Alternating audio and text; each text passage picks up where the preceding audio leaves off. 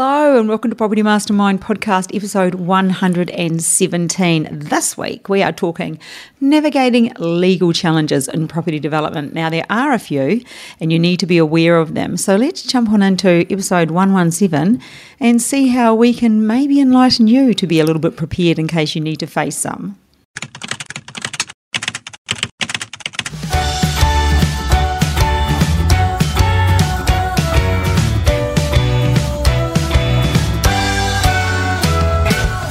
Hey, 117, like I said, navigating legal challenges. What an exciting topic we have for you this week. But before we get started, there's a couple of things. Last week, we decided to give away the feasibility calculator. At the time of recording this right now, it has been drawn, but the person who has either sent the email or ready to or doing all the bits, they're not here. So we can't tell. So we'll be telling you next week. So the winner of that will come out next week. There are quite a few that applied for that. So that's awesome. And that's number one. The second thing you need to know is we have our property developers for our workshop. We aren't calling it a masterclass, so I don't know why we changed it. For our event this Saturday. Yeah, so that's from 9 to 1. So we would love for you to join us. There will be a link below. You won't want to miss it. Bob takes you through the property development process and touches on everybody's favourite creative strategies and talks about his own special favourite ones. And that's really worth coming along for. We usually have a huge turnout and no one ever leaves for the whole 4 hours, which is a very good sign, isn't it, Bob? Yep, that's the way it is. So 9 o'clock to 1 o'clock this Saturday. Yeah, there'll be a link below. I just need to check that your mic's close enough so I don't have to babysit. Look at the volume. Sometimes we get it back and we're like, oh, did I have my mic low? Yeah. Anyway, Bob. Yes. Legal challenges. Legal challenges. Well, first of all, what's your tip for the week? Oh, my tip? Well, we just got back from a short holiday in Victoria where we did the Great Ocean Road. So my tip is, if you haven't done the Great Ocean Road, make sure you do. Yeah, it was spectacular. It was great, yeah. And we weren't rushed. We spread it over a few days, which I think is the right way to go. Met some interesting people, caught up with a number of our mentoring students while we were in Victoria as well. Well, we kicked it off with a networking event in Melbourne, which was fabulous. And somebody had heard the podcast that day or something, and he came along and said, how good is that? Was it? Steve, yes, it was. That was Steve, yes. Yeah. Perfect. So he'll be listening. Hello to you. It was great to meet you. But it was a great event. It was great to catch up with some past and present mentees. Yes. And have a cold drink. And we also caught up with a few on our journey as well. So we do that because we only work with a limited number of people. We actually hang out with them. Our mentoring people, our mentees, become our best friends. Well, yeah, they could become pretty good friends, yes. Pretty good friends anyway. Yeah. So it was cool. We caught up with a few on the way. Yep. Had a look at their projects. Yep. Well, and as recently as yesterday. Yeah, Connie's. She's got a bit going on. We always talk about Connie, the famous Connie. So I went for dinner and checked out her stuff, which was great. Yeah, always really good. So anyway, that was... what was interesting is we find out how many people listen to the podcast when they're doing something. So we know we're in people's back pockets. So, Connie, while you're moving bricks... Gardening. She loves to listen to the podcast when she's gardening because she loves to garden. She's got a real green thumb. Yeah. Yep. So she'll be listening to this. So, hey, Connie. She'll be smiling away to herself. Okay, so we're going to be talking navigating legal challenges because there can be and are a few. There are, yep. Bob, so when I say that, what is the first one that comes to mind for you? Or what is the first thing that comes to mind for you when I say legal challenges in property development? I get scared. You get scared? No, not really. Well, as soon as you start saying legal, you're talking about lawyers and you're talking about money. Yeah. And we're talking about challenges here, not just necessarily using a lawyer, because we use a lawyer at varying times in our property development, if just something simple like perusing our purchase contract or coming up with some special conditions or whatever. But challenges suggest something a little bit like an arm wrestle perhaps. A challenge, something to overcome. I hear you. Legally, getting the right lawyer And we know that it all costs money, but relatively speaking, it probably won't have a big effect, hopefully, on our project, and something that's necessary. Might put us in a better position, you know? Yeah. That's what comes to my mind. There's a few things. Well, I'm going to, as usual, ask a few questions. And I know even since I've been involved with Property Mastermind, there have been those arm wrestling type legal situations that we've had to deal with from in all sorts of areas, actually. Yeah. Yep. I was just about going to open a can of worms, but I'm not sure whether I should. But there have been numerous times when you've had to use legal help to get things over the line, get things done. Yeah. But let's just start with something really simple, which is one of the legal challenges, or not even a challenge, is one of the laws you've got to deal with, which is really zoning laws. Well, yeah, zoning laws. So what we're talking about here is town planning issues, you know. Yeah. And, of course, the zoning of land, which tells us what we can do, what the use of it is. It's not always black and white, and there can be precedents. There can be opinions even. You know, it's funny that we go to council to get a development permit. You'd think that because there's a planning scheme, everything would be black and white, but it often isn't. And it even can come down to personalities. At council, sometimes some council officers can have differing opinions from another council officer in the same council as to how they deal with certain issues. How they deal with or interpret a law? Well, I guess, and not everything is absolutely word perfect, in planning law and planning schemes, and so it is open a little bit to interpretation. And look, sometimes councils even try and push an agenda, and they'll push even outside of their planning scheme, and it's only when they're challenged that they'll actually react. Really? That leads me to, and I wonder if this is something that would fall under that umbrella. I know that the Noosa Council, everyone knows Noosa, beautiful place to holiday, but they're incredibly green, aren't they? And they're quite strict with their laws. Do you think sometimes it would be more not necessarily by the law, more what they would like? I've struck some pretty green councils, and I'm certainly not anti-green. No. Just because I'm a property developer doesn't mean I don't care about the environment. I do, but I have met some quite green councils. I can remember one north of Brisbane, Pine Rivers Shire Council, I'll name them. At one point, I'm probably going back 20 years or more than 20 years ago, quite a few, shall we say, green councillors got elected. More than the normal proportion, whatever the normal proportion is. And they changed a lot of regulations and some of the planning scheme, and to the detriment of that area in terms of business, not just to do with property development. And they had a very strong economic effect on that council in a negative way. Sure, they were pretty happy that they were doing things the way they would like to have done them, but it got to a point where they were quickly voted out at the next round, which is 3 or 4 years later, because of the adverse effect that they had. There's one thing caring for the environment. There's another thing when you're militant. And they were relatively militant, and of course they had some power because they were elected, and some of the more business-orientated councillors that didn't get elected ended up getting re-elected at the next round. So that was quite a green council, that's what I'm saying, but a little bit, well, definitely over the top. And that can happen.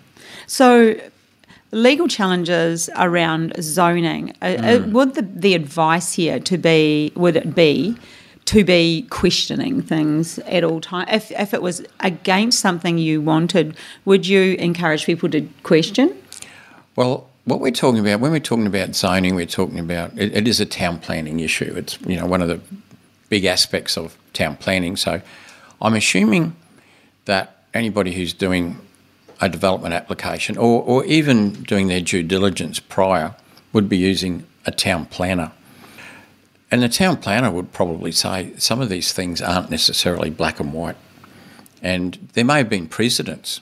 Sometimes an approval goes through that's not strictly in accordance with the planning scheme, but it goes through, and it might go through because council are relaxing certain areas.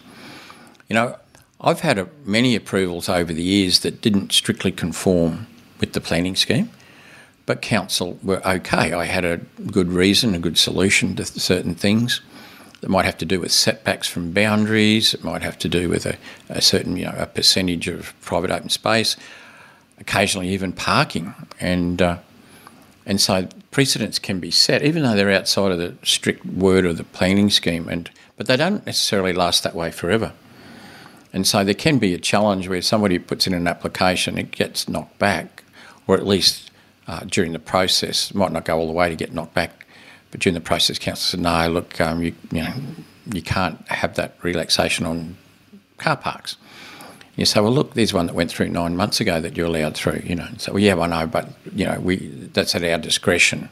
And is that challengeable? And these sorts of things. That's where the grey areas can start. That's just a single example. But look, town planning, you can get a knockback from council, and do you challenge it? Well, and itself, it can be around zoning, it can be around the uses of under that zoning. And I've been to court on zoning matters. Done pretty well. I was going to say, did you win, Bull? Well, I don't. You got to be careful. You pick your fights. So if you're really going against the vibe, to use the Castle term, but going against the scheme itself, and you're trying to get an advantage by getting a relaxation, you have to judge your likelihood of success because it's going to cost you money when if you're challenging a development permit that's been knocked back. Can I ask? I know of a horrendous,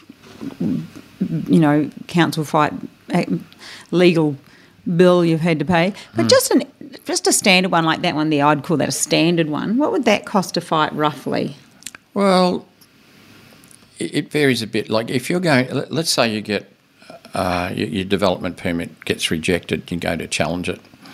Well, who do you need? Well, you need a town planner who did the application in the first place. They got first-hand knowledge, but you'll also need a lawyer, and I'll say a planning lawyer.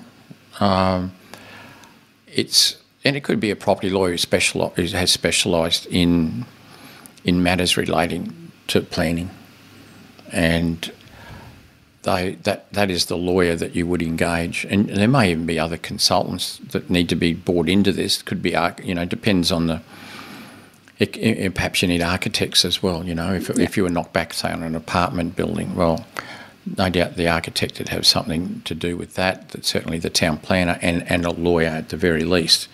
And they all cost money. So, I mean, to challenge a DA depends on the size, complexity of the project, but it could easily be 20 to 40,000 out of pocket on a small project. But then that's relative to your profit because it might be a 4 townhouse project. Your profit might be $600,000 to $800,000, and you've been knocked back.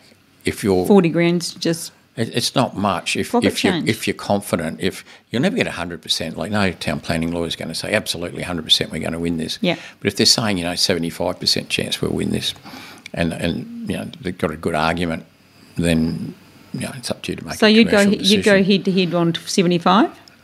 Yeah, I did. I've spent a 7-figure amount in court challenging something that my lawyer said was 75%. I personally thought it was higher, and it turned out I won. But yeah, that was a 7-figure amount, that one. And the thing with it is when you do take council to court, you've got to remember they're using taxpayer money and you're using your own. Yep, the ratepayers pay. Yeah, the ratepayers pay. Yeah, and you use your own money. I'm glad only property developers listen to this podcast because others might have a free to. Well, see, it's not a civil action, so you can't claim costs and damages.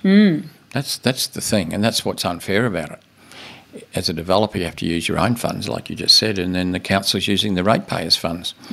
And a lot of the time it's not logic. A lot of the time it's, like you said, It could be they are just more that way inclined if it's a green issue, or it could be anything. It could be personal. It could even be personality conflicts between the developer and council. It can come down to that they'll challenge something. It's different when it's not your money. Imagine if the town planner for council, if that came out of his budget. Salary. Oh, salary. You want to challenge this? Put up your money. And there I am. I'll put up my $50,000. You put up your $50,000. Town planner for the council. You put up your 50. But of course, it doesn't work that way. I'm just dreaming. You are. So, Bob, what about another law, like another area where the law is involved? What about land rights? Oh, well, land rights. Bit of a minefield. They can have a few meanings, I guess. Yeah. The rights to title. Yeah. Free title. That can sometimes be challenging. Not so much talking about, say, Aboriginal land rights, which is a big subject in itself.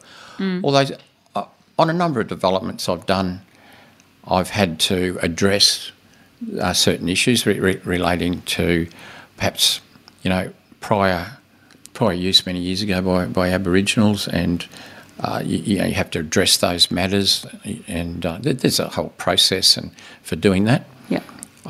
Anything I've ever done has come through okay. There hasn't been a sacred site or a special site, anything I've ever worked on, so everything's been pretty cool. But that could be an issue and may even at some point need to be dealt with legally. What about, particularly, I'm thinking boundaries, when they're wrong or stuff like that? Like, can that be a major problem? Well, it can be, and that's why. And the law gets that. Yeah, well, that's why the law's involved. Yeah, I always recommend getting a survey done fairly early. I mean, if the boundaries are out, the sooner you know, the better. You don't want to find out a week before the builder goes on site to build, and you get a survey. Then you find out you're missing a metre. Well, you're missing a metre, or the neighbour's fence is over your fence a metre. I can remember one of our students once did I think it was a 4 or 5 townhouse project, and they found out that the neighbour's fence was a metre on their land, and the neighbour happened to be. You're on YouTube. You should see my facial expression right now. It's like, oh my god. Well, the neighbour was a property lawyer. Oh my gosh. And that became a little bit of an issue. He lost, but then he had to be challenged to lose. But there's quite a lot of legislation around things like fences, and it's different in different councils in different states as well. It depends how long the fence has been there, even if it's wrong. Really? It can come down to that. So if it's been there a long time, it's just considered that's too late. That's it. Yeah, it can be. Wow. But in some other states, it works purely off survey. Yeah. So the way around that is just to get that survey done nice and early. If there's a problem, you want to know early so you can resolve it and not hold your project up. Yeah. Really, that's what you want to do. But boundaries, this is a quick story you might have heard me say before. When I first started out in property development, or just before I started out in property development, I worked as a real estate agent for a while to get to understand the property market more. I had somebody rang me once and they said, "Oh, look, I built a house." They lived in Melbourne, and this was on the Gold Coast, the back of the Gold Coast where I was. And they said, "Look, I've just built a house there, and I was just wondering if you could. I'm looking at selling it. I don't want to move into it. Would you be able to go out? First of all, just tell me if it's finished, and I'll make arrangements for you to have a look at it. Tell me what you think it's worth." And he gave me. It was a rural area. It was 1 acre lots, and quite often we didn't have street names. We had lot number, like lot 31. So I drove out there to have a look, and I'll make the lot number up. Let's say he said lot 31. And I had a look at it, and lot 31's vacant. Had a look next door, lot 32, fairly new house. And I thought, oh, he's got the wrong lot number. He's given me that's okay. So I had a bit of a look. Went back, phoned him, and I said, "Oh, look, I went out, I saw your house." I said, "You've just given me the wrong lot number." And he said, "What do you mean?" I said, "Well, you gave me lot 31. It's actually on lot 32. As it turned out, the builder had built the house on the wrong lot. What happened? That's ridiculous. I don't really know what happened after that. I know it created some serious drama. And I can remember a similar thing in reverse not so long ago, probably 3 or 4 years ago, where a demolisher demolished the wrong house. No. Yeah, he demolished the neighbour's house. Whose property course had they done?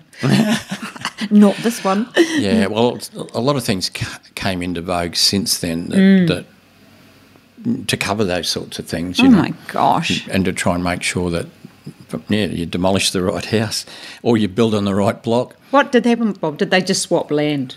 I don't know what happened in the end, but you can imagine a huge disadvantage when you've built a house on the wrong block of land. Yeah. I mean, that's a long time ago. It's like 38 years ago or something. I want to go and visit that next time we're in the Gold Coast. Okay, it's a place called Mudgery Bar. I want to go see it. What about, Bob, easements? Well, easements, yeah.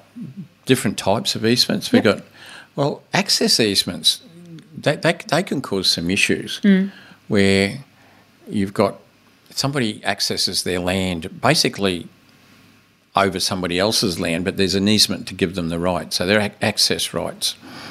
And we use access easements sometimes. When we might be building, some townhouses on fee simple title, not strata. And so the driveway has to be used by everybody, but it's on title. So you have this thing called reciprocal easements where 4 unit holders or 4 townhouse holders each have equal rights to use the driveway, but not a portion of the driveway, And then you can have other access easements where somebody has one half the easement for their, entry and egress, and the other landowner has the other. So, but yeah, there's plenty of arguments over the years about access easements but the easement we come across a lot are the service easements, where stormwater and sewerage are. And, once again, who benefits from the easement, And so easements are generally, they're registered on title to have effect.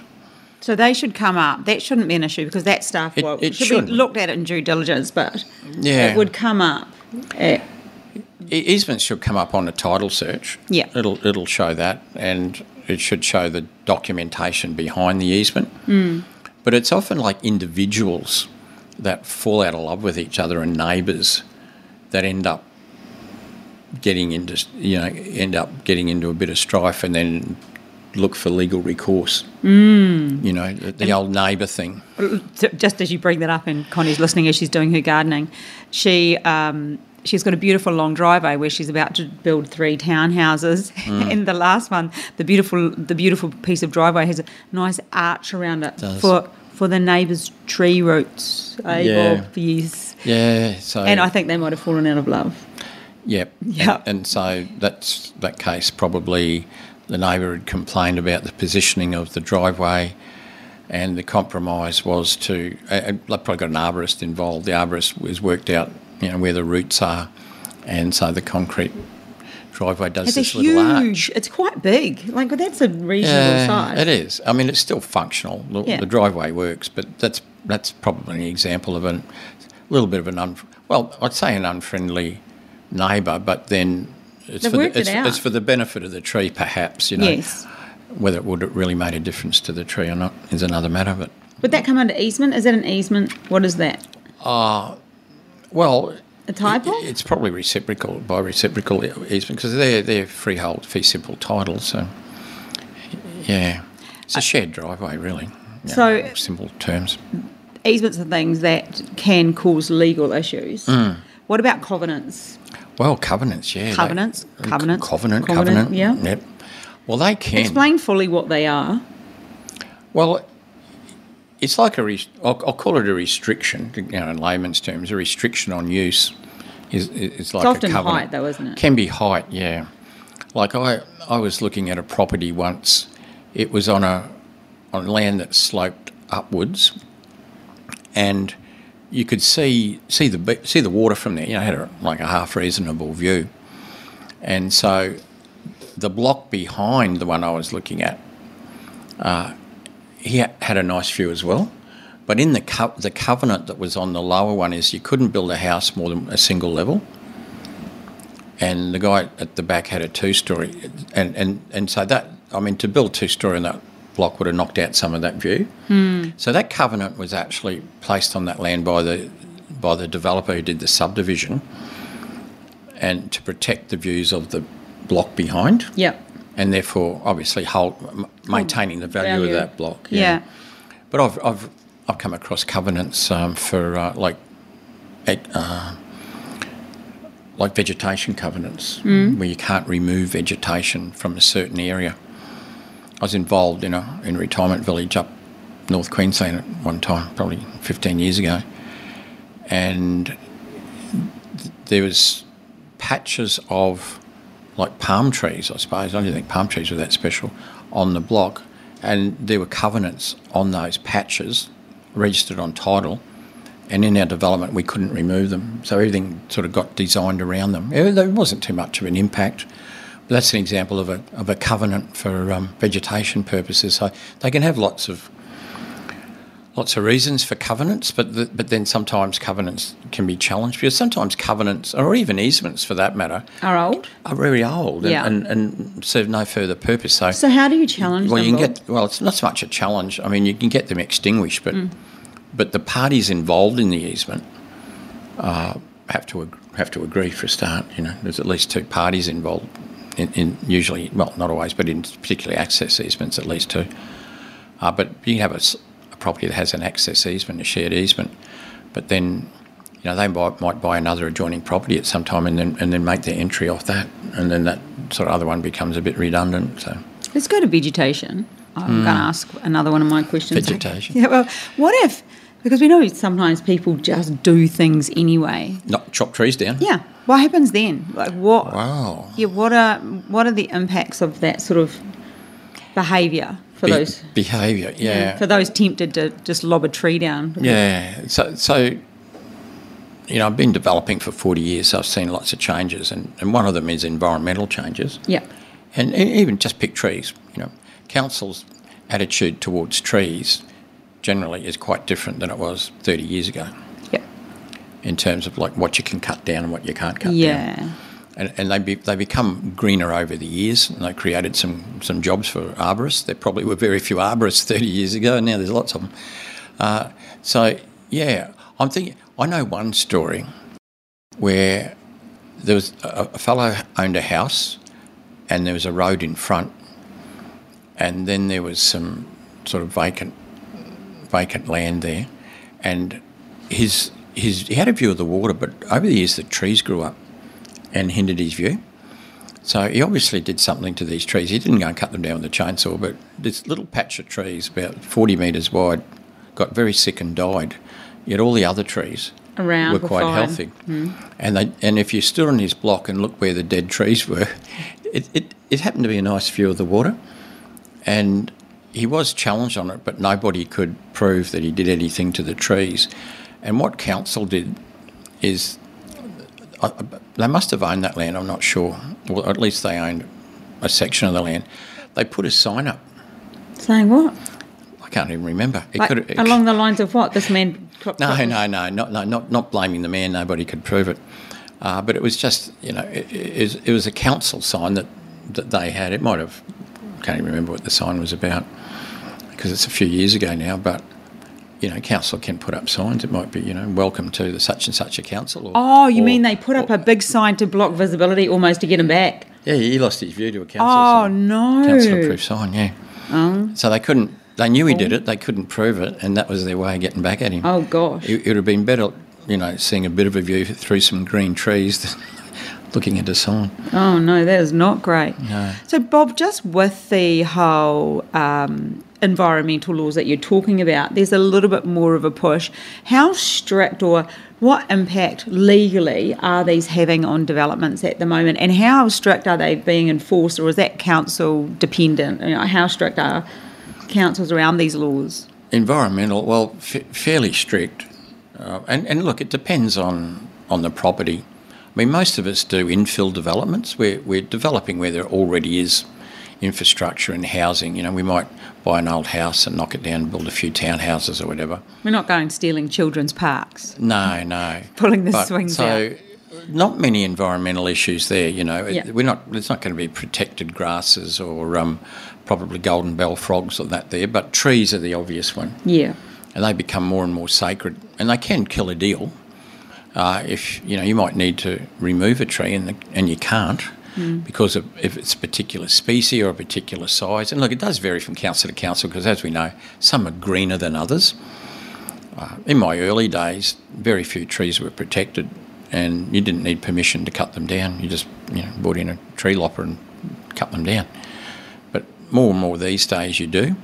But, there can be compensation for trees. I did a development in Bendigo where we had to remove some large trees, and council were okay with that. Oh, I remember this story. But in lieu of cutting down these large trees, I had to plant trees, and quite a lot of trees, because these were large, and it depended on the circumference of the tree.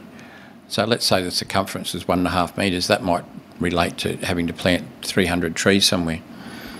And that's okay, except that council couldn't tell me where to plant the trees, because they'd had this rule going for a while that more and more trees, as you can imagine, I had 1,000 trees to plant. And I said, that's fine, just tell me where to plant them. They couldn't come up with anything because they'd used all their parks and all their land, over the years. Yeah. And then they said, go and buy a parcel of land and fill it up with trees. And I said, well, that's not really economically viable. Mm-hmm. And I asked the obvious question after about probably 2 months of hitting my head. And I said, can we do a monetary contribution in lieu of the trees? And they said, oh, what a splendid idea. They took the money instead. So that's how much they were worried about the environment. They should have told me they just wanted cash. I would have just given it to them in the first place. Bob, what do you think will happen around sustainable development and laws? Do you see there being a law change? Well, they're always ratcheting things up a little bit, aren't they? And it's not a bad thing. But it can have an effect sometimes on the viability. So on the viability of things, it can cost more to conform, and you don't always get that back on your sale price, or at least not immediately. How do you counter that? Well, if you could find cheaper ways of building to counteract the more expensive things that you're having to do to conform, and then you sort of one cancels out the other maybe. The market eventually absorbs these things, but they don't absorb it instantly. No. Like an example that's got nothing to do with that would have been when GST came in the year 2000. On the 30th of June, all your development costs were a particular dollar amount, and the next day they were 10% more, one day later. And it took quite a while for the market to absorb the extra sale prices that you had to try and get. And for a while we had to absorb that. Probably took 3 or 4 years before the market absorbed that 10% of costs. And the same with, when we're forced to do certain things from a building and point of view, that they cost money and you don't necessarily recover it immediately. So, but what you got to do, you got to do. Got to do what you got to do. And it'll probably start happening a bit more. Some of those things are hard to challenge once they become law. But like you say, we need to start doing something. Yeah. So, there's a lot of potential. We use a lawyer a lot for just the basic functions, but there are times when we do meet a challenge. I reckon that could be the next podcast we'll go on to. Which one's that? I think we'll go on to construction law next. Well, that's a good one. Yeah, we can talk about that. That's a whole field in itself. That's why I think we'll just pull that one there. But so just for these ones here, would that be lawyers for? I know you've used lawyers for everything. Yeah, there's specialist lawyers for everything. Well, yeah. So we have people called property lawyers who are good general. Yep. And generally good. They're good at leases. They understand property transactions, conveyancing, and generally they'll do most things. But if you're challenging, say, a development permit in the Land and Environment Court or in wherever, then you need a specialist lawyer, and they're generally called town planning lawyers or land and environment lawyers, those sorts of lawyers. They're specialists, and that's what you need there.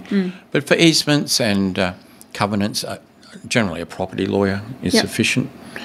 And for other matters, like what you just said, we're going to do another podcast shortly on the whole construction thing, and we have construction lawyers to do with building and contracts. So I think a takeaway that I've picked up from this conversation, Bob, is really get ahead of the game. Yep. And be on top of things. Don't be reactive, be proactive. Yeah. And if there's an issue, deal with it and deal with it early. Yeah. And if it needs legal advice, take it. Yeah. And if you think you want to challenge something, it's a personal choice, but make sure you get all the advice and the right advice, the likelihood of success, and then base your decision on that. Yeah, and your rule of thumb is 75, you reckon? Oh, it's not a rule of thumb, but like a 50-50, I'm not so sure. No. But often they're not like that. No. All right, we forgot to give away the book this week. So This week the book is going to Adele Vanderland, coming in the mail to you, Adele. Well done, Property Adele. Millionaires Exposed. You can become one, page 121, you know where to go. And just the usual plug for my own book, 3 Wines In. If you'd like to buy a copy of that one, it's on my website, hilarysaxton.com. I would love you to buy one. It's how to increase your self-confidence today and succeed in all areas of your life without the hangover tomorrow, because property is a confidence game. Yep. Say it all the time. Alrighty, I think that's quite useful information, Bob. As usual, you've enlightened us. You can't do 40 years of property development and not know some stuff.